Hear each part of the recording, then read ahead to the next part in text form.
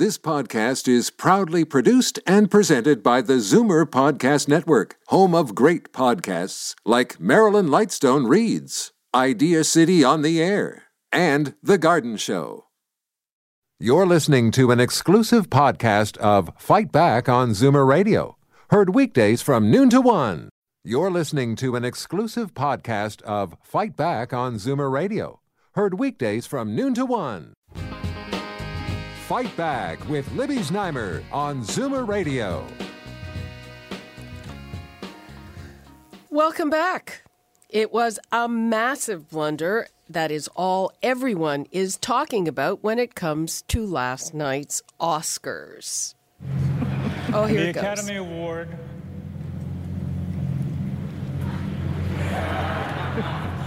for Best Picture. You're impossible. Come on. La La Land.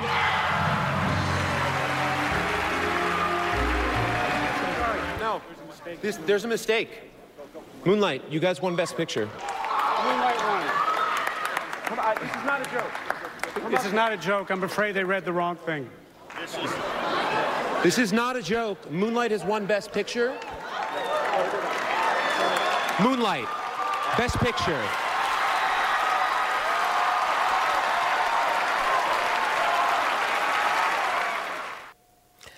Okay, well, everybody saw that big blunder.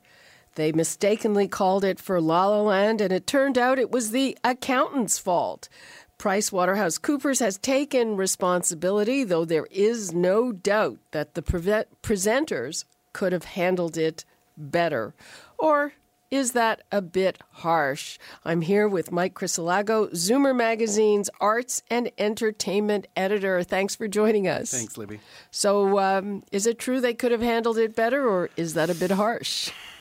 I think it's a little bit harsh. It's live TV. There's, a billion people watching. And I do think, Warren Beatty paused. He didn't read the name. He looked at it. He mentioned it afterwards that he wasn't quite sure, and he showed it to Faye Dunaway, and Faye Dunaway kind of was like egging him on, like, come on, just read it. You're taking too long, thinking he's joking around.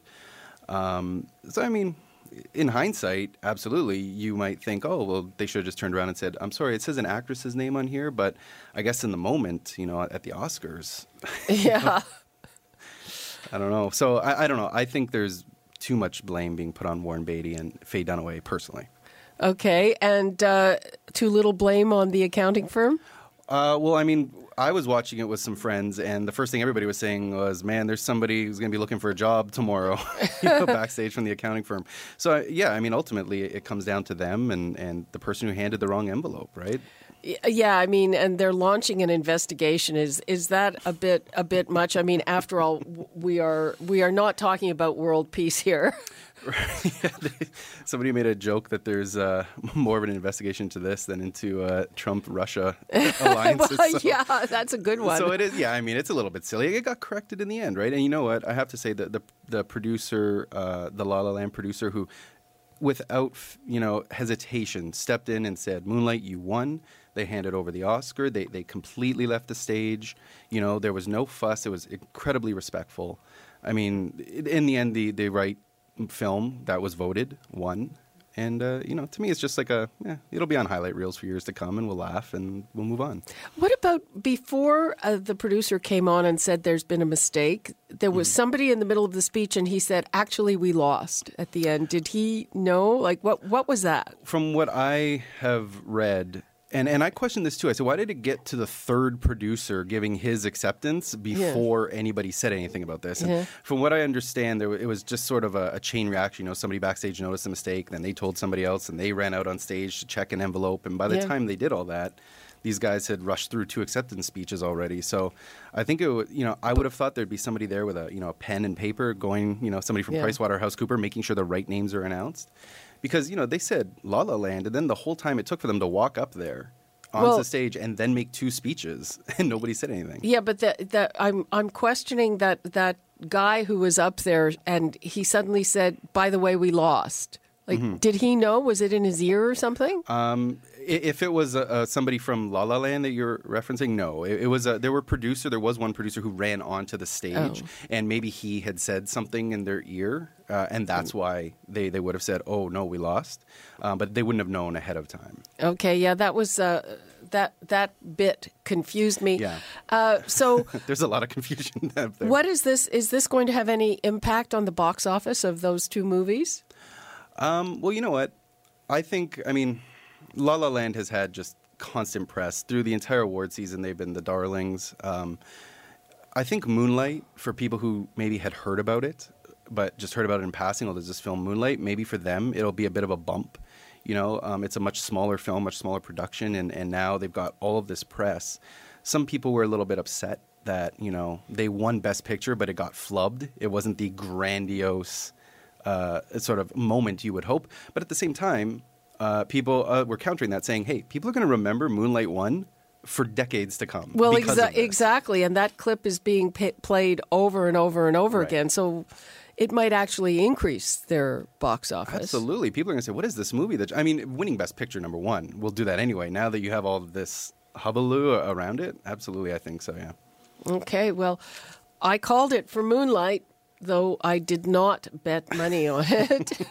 Let's see what Dorothy in Toronto has to say. Hello, Dorothy. Hi, Libby. How are you? Well, I'm going to see Moonlight now for sure. Okay, it's a good film. I thought actually it was a touch too long, but my daughter saw it and really loved it, so I'm going to see it. But I just want to know when they're going to get Billy Crystal, because he was the best since Bob Hope. And I think that movie was the big mess, sort of. Well, I don't know if it really stole their thunder, but it's sort of unfair that happened to the people of that movie, Moonlight.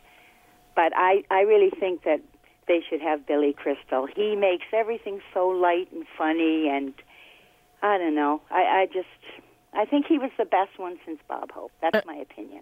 And what did you think of Jimmy Kimmel? No comment. Okay. If you can't say anything nice, you're not going to say anything at all. Dorothy, That's my theory in life all the way around. Okay, Dorothy, thanks for that. You're welcome. Bye-bye. Okay, Mike, the host, very mixed reviews for Jimmy Kimmel. Jimmy Kimmel is someone, even in late night, who gets, you either like him or you don't. He's very much from the school of David Letterman. He mentioned that last night on the show. That was his influence.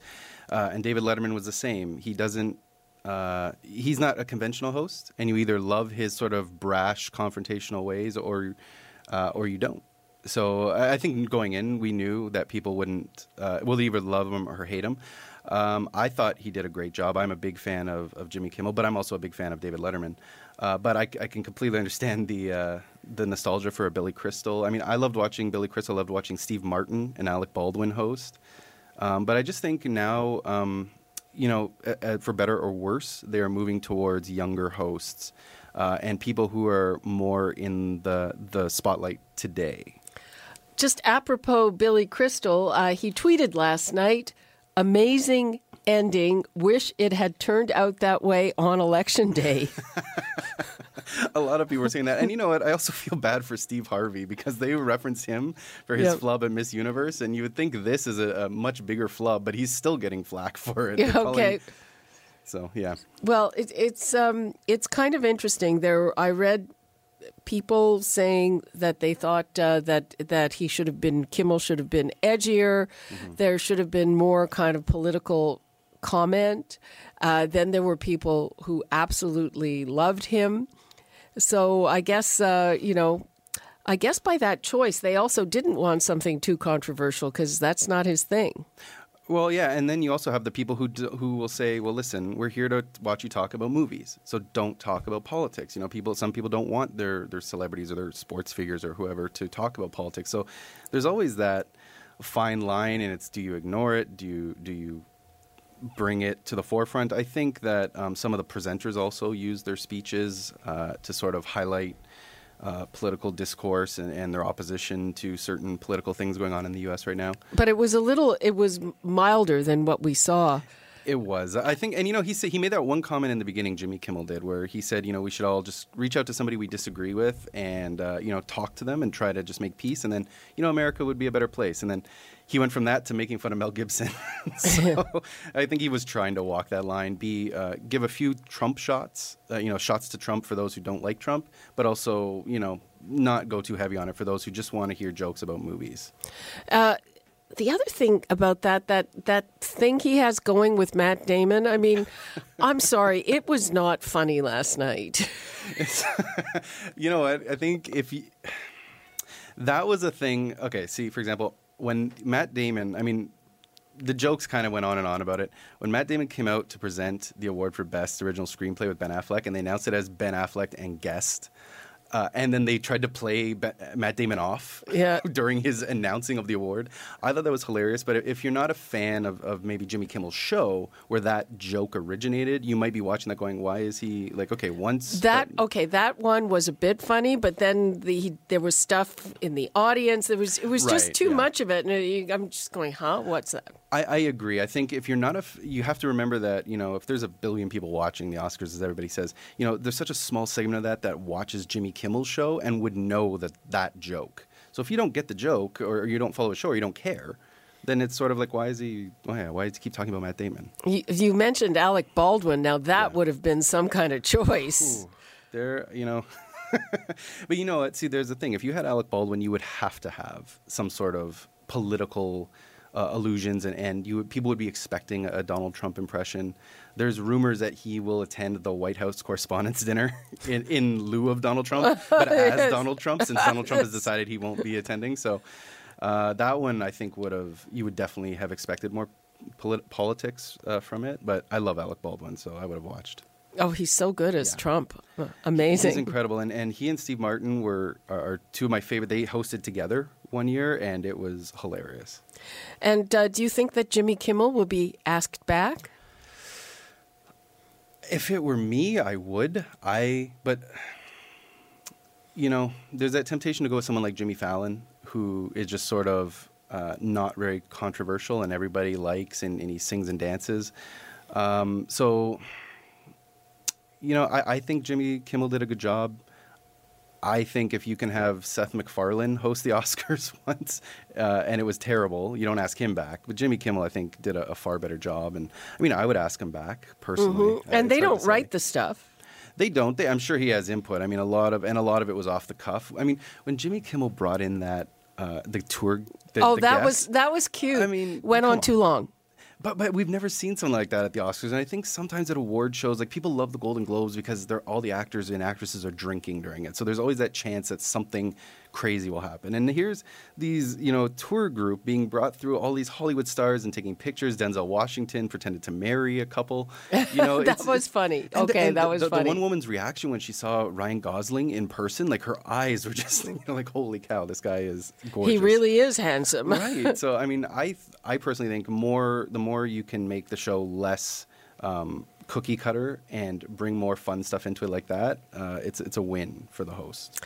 But what about it still gives it that power? I mean, for instance, I don't see that many movies. I don't really care that much, but I was glued to it like everyone else. I mean, I was talking about this the other day to somebody. The Oscars in film, in that world, is the Super Bowl, right? And the Super Bowl, sometimes there will be teams from small markets that nobody cares about, but it's still going to pull in huge ratings and people are still going to watch. And it's the same with the Oscars, Not every year has Titanic nominated. Not every year has a huge commercially successful film nominated, but it's the Oscars. I mean, you might skip the BAFTAs or the Golden Globes or the People's Choice, but the Oscars, it's like there's an element of history and tradition to it, and it's a tie, I think, to old Hollywood as well. That you just feel like you have to sort of at least see what happened, if not watch.